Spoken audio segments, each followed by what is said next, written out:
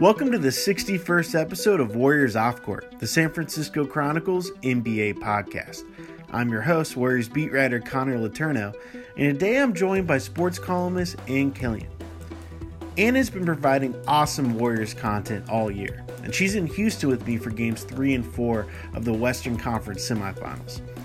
After media availability Sunday, we caught up at our hotel about Kevin Durant's dominance, Stephen Curry's struggles, and whether the Warriors should be worried after getting out-hustled in Game 3.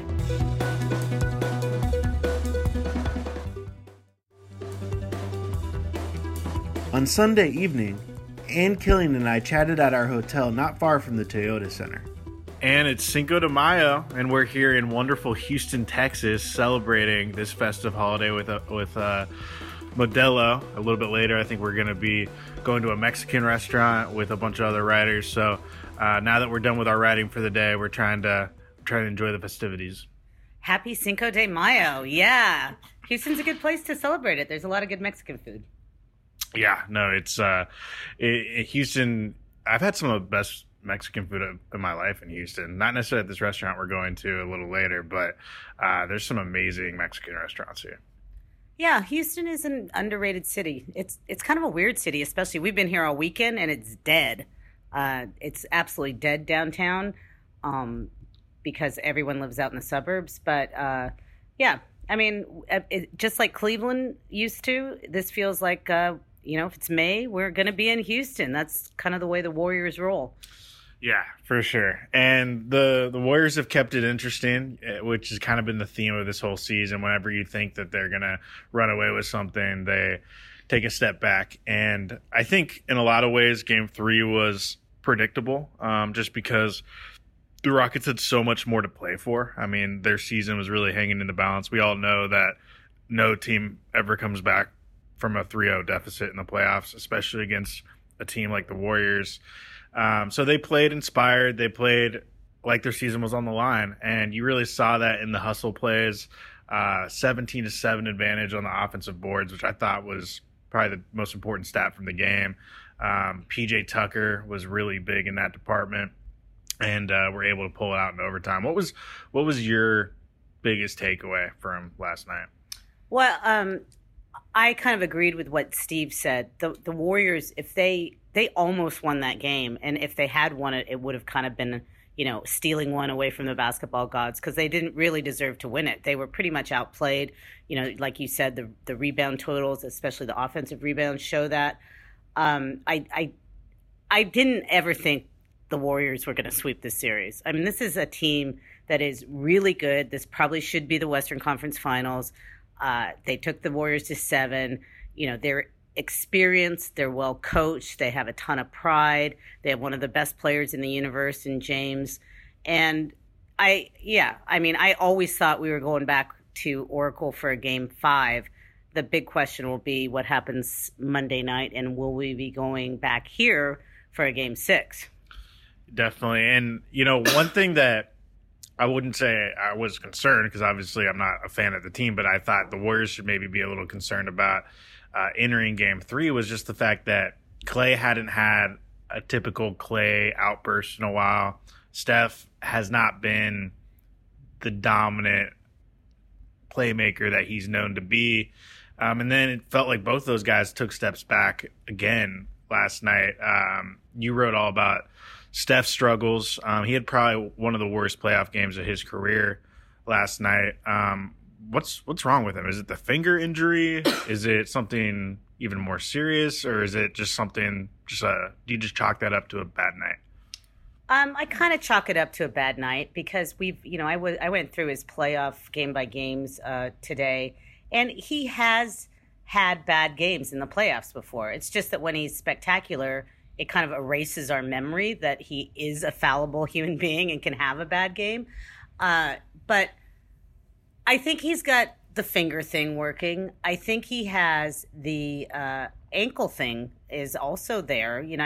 It was just a little over a week ago that we were really wondering if he was going to be able to play in Game 1, which was a week ago today, because of his ankle, which he tweaked in the last game against the Clippers. Then he dislocates his finger the other night in Oracle.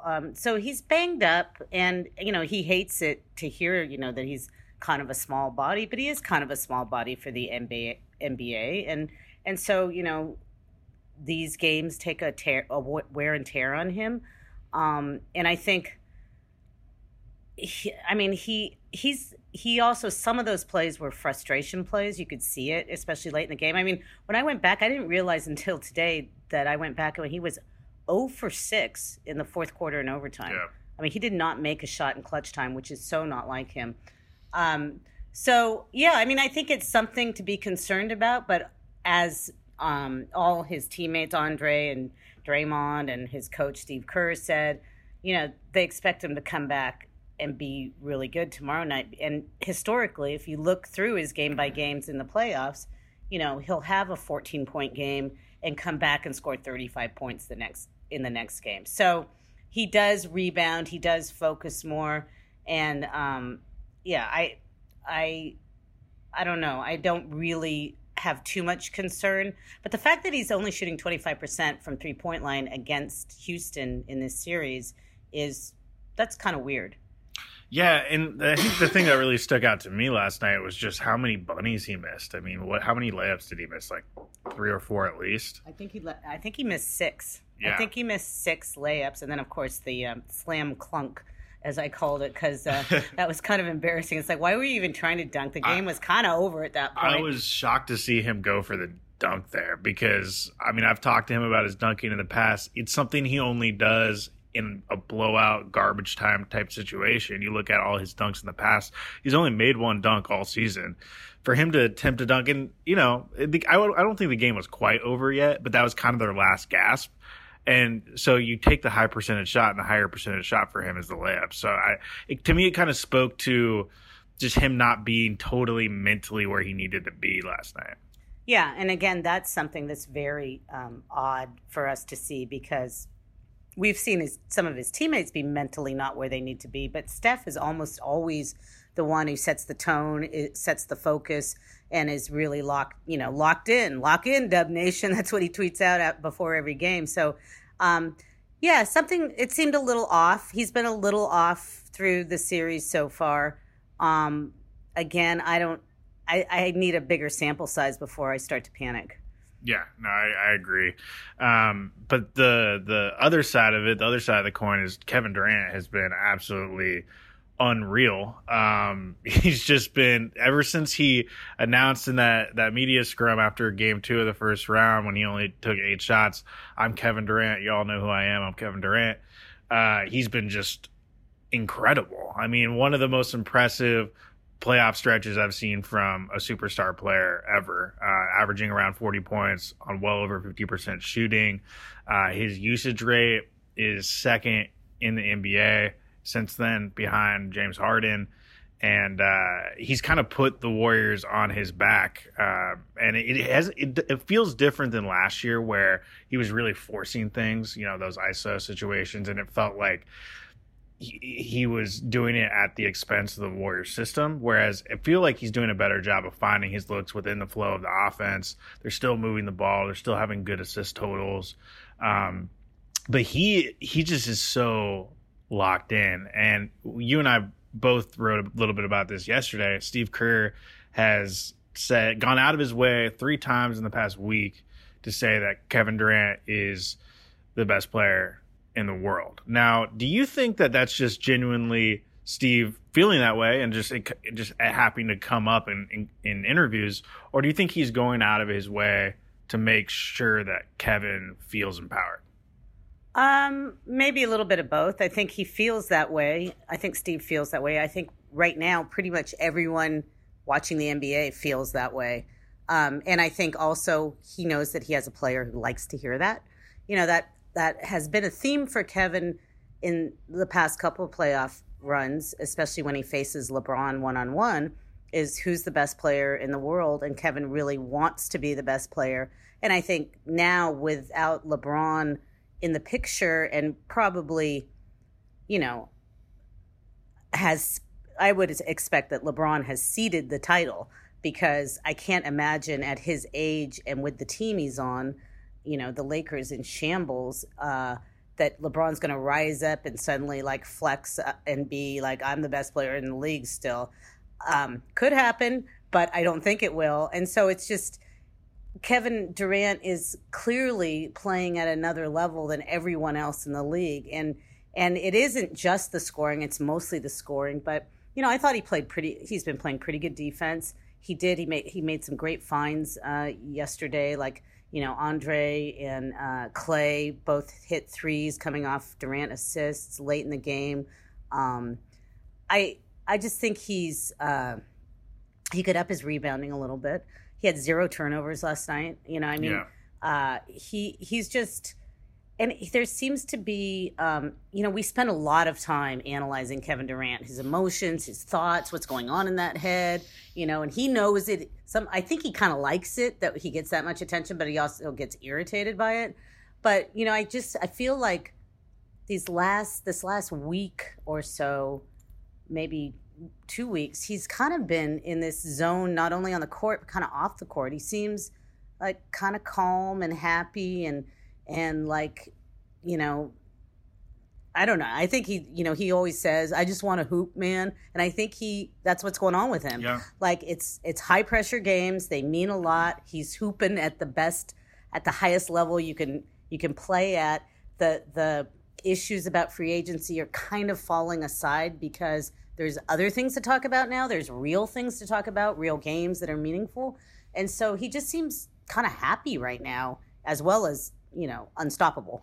Yeah, you know, I think this is kind of his happy time of the year because, like you said, he's always preaching to us, well, let's focus on basketball. And now pretty much every question he's getting is about how great he is and how and about the X's and O's and all that stuff. And I do really enjoy just sitting back sometimes and listening to him break down the game because he has such a special basketball mind. He understands the game in a way that very few players do.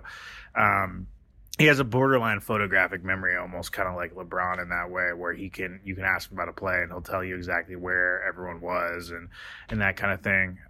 But I also think part of it has to be the fact that he probably has an awareness that he is becoming known as the best player in the world. I think he thought a few years ago that he should have that title, and I think it's becoming clear to him that he's finally getting that credit, and I think that matters a lot to him. I think that matters an incredible amount to him.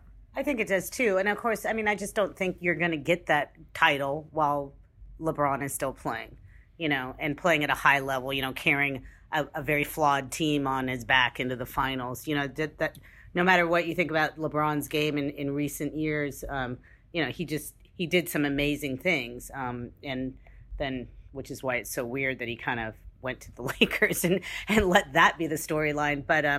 But Kevin is just, yeah, I mean, he's in his prime. He is just a force. I mean, Draymond was funny today, just saying like kind of laughing, like, I don't know. Because someone was asking, one of the reporters was asking, you know, do you even understand what Kevin is doing right now? He goes, I don't understand it. I can't explain it to all of you either, because it's just, you know, it's fun to watch. He's also being a leader. Like I think his leader, Draymond, I think said to a reporter after the game last night that his leadership qualities, Kevin's leadership qualities, are estimated and not talked about, and that they're really coming through right now. So yeah, it's fun to see.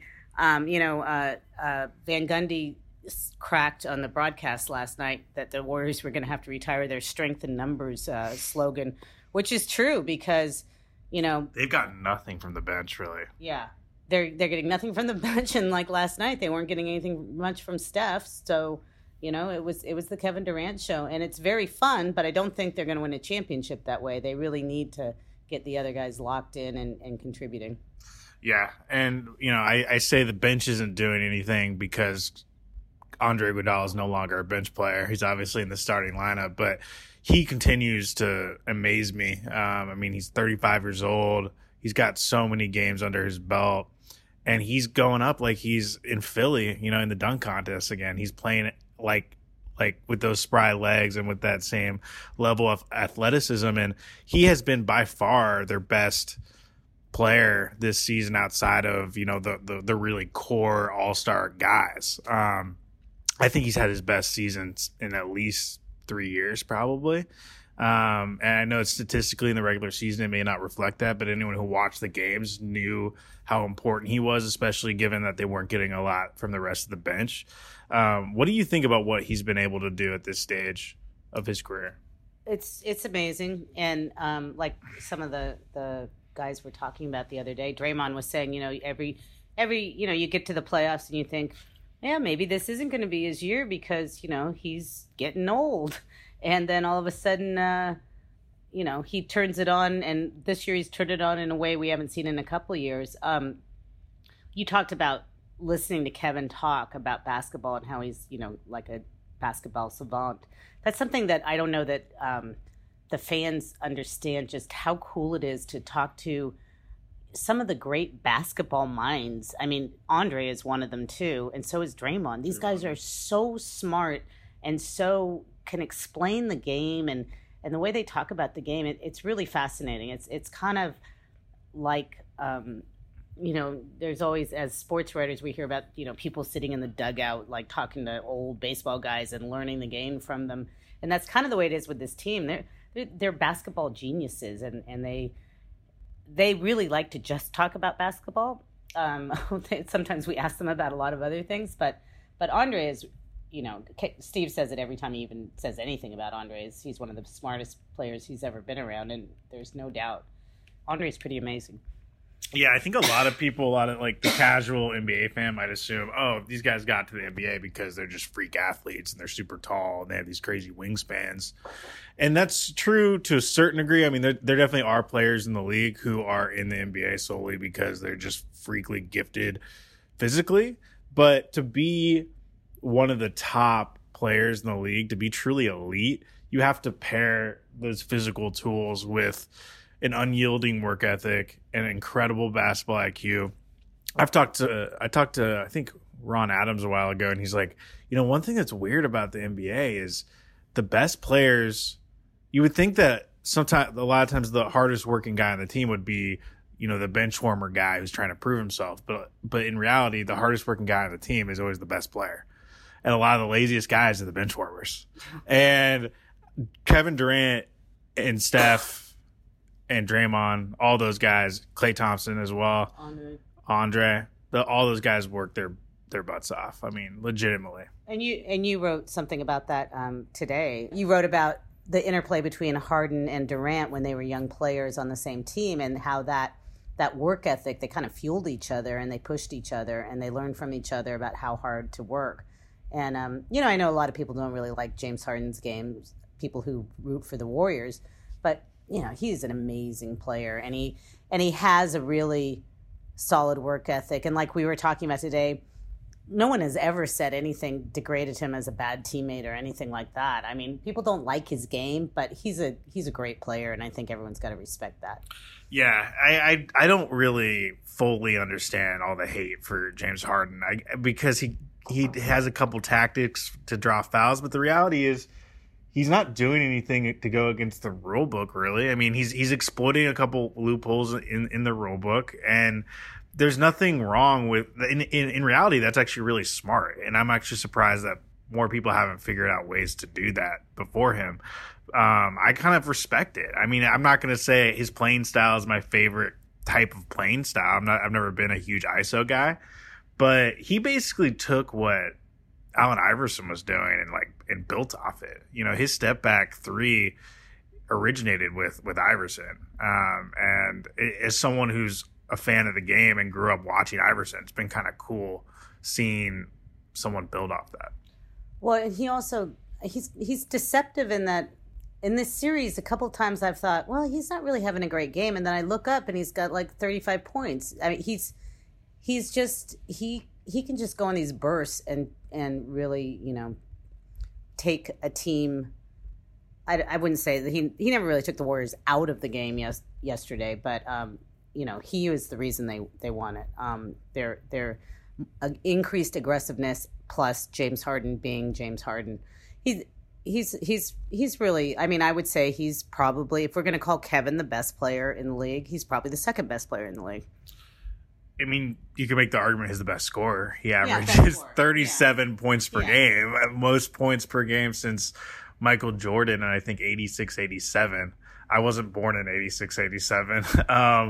So that speaks to his greatness. But no, it's one thing about Harden, though, is he actually hasn't done that well in the playoffs. I mean, yes, he had 41 points last night, but he wasn't especially efficient. He had a -4 on the game, and Mike D'Antoni said, Harden can go to another level. And I think that's kind of scary for the Warriors because, they're up 2-1 and Harden hasn't really gone off the way he can. And I think Harden and Chris Paul, for that matter, have a lot to play for in this series. They're not just playing for their season, but they're playing for their legacies in a lot of ways. Who knows, how many more chances they'll get at a potential finals. And I do feel confident saying that if the Rockets somehow beat the Warriors, that they can beat the winner of Denver, Portland, and I think they can hold their own against any team in the East.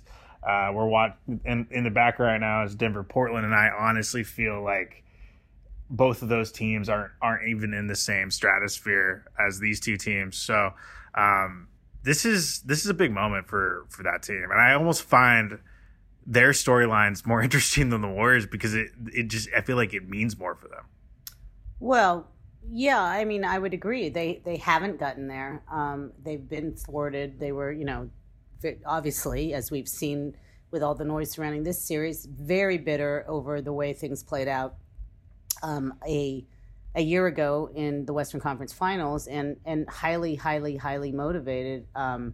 So we'll have to see. I mean, I think that's one of the intriguing things about this series is that it seems like there's a lot still that can be done. Harden could have an even better game. Curry has yet to go off. Clay has really yet to hit one of those Clay, in the zone moments. The only player who might not be able to get any higher in terms of a peak is Durant, but you never know because he's kind of blowing our minds on a nightly basis. So there's still, the cap has not been put on this series yet in terms of effort or performance. So I think that makes, this Game 4 coming up intriguing, and Game 5, and if there's a Game 6. And if there's a Game 7, who knows? It's all good. It's going to be a very interesting week. And now after that long break, now we go 4, 5, 6, 7, all within the next week if need be. What's your gut tell you right now? I mean, I hate predicting things because it makes us look silly, but what's your gut tell you? Are we going to be back in Houston for a Game 6? My gut tells me no. Just because I expected them to win Game 3 because they were desperate, but I still think the way, there's something to be learned from the way Games 1 and 2 played out, that the Warriors are the superior team. But like you said, I hate predicting because then someone will say, who knows? Who knows? That's the beauty of sports, right? Let's wait and see what happens. If we could predict, we'd already have all our reservations. Yeah. We'd know when we were going on vacation. We don't get to do any of that. I will say I agree with you. I think largely because I think the Warriors have a lot of untapped potential still. I think if Steph can just return a little bit to the Steph we are used to seeing, and Clay can have a Clay night, they'll be winning convincingly. So, Ann, I really appreciate you joining me on the pod. It's been awesome having you in Houston. And, thanks for the Modelo. I always appreciate it. No problem. Happy Cinco de Mayo. I want to thank Ann Killian for joining me on the podcast. It's always fun picking her brain and chatting about the Warriors. Warriors Off Court is part of the San Francisco Chronicle podcast network. Audrey Cooper is the editor-in-chief. If you like this show, we'd love it if you subscribe to it wherever you get your podcasts. And if you've got a minute to give us a quick review, that helps us build our audience so we can keep growing. Follow me on Twitter at @con_cron and email me at cletourneau@sfchronicle.com. Support Warriors Off Court and a lot of great journalism with a subscription to the San Francisco Chronicle. There are print and digital editions. Find out more at sfchronicle.com/subscribe.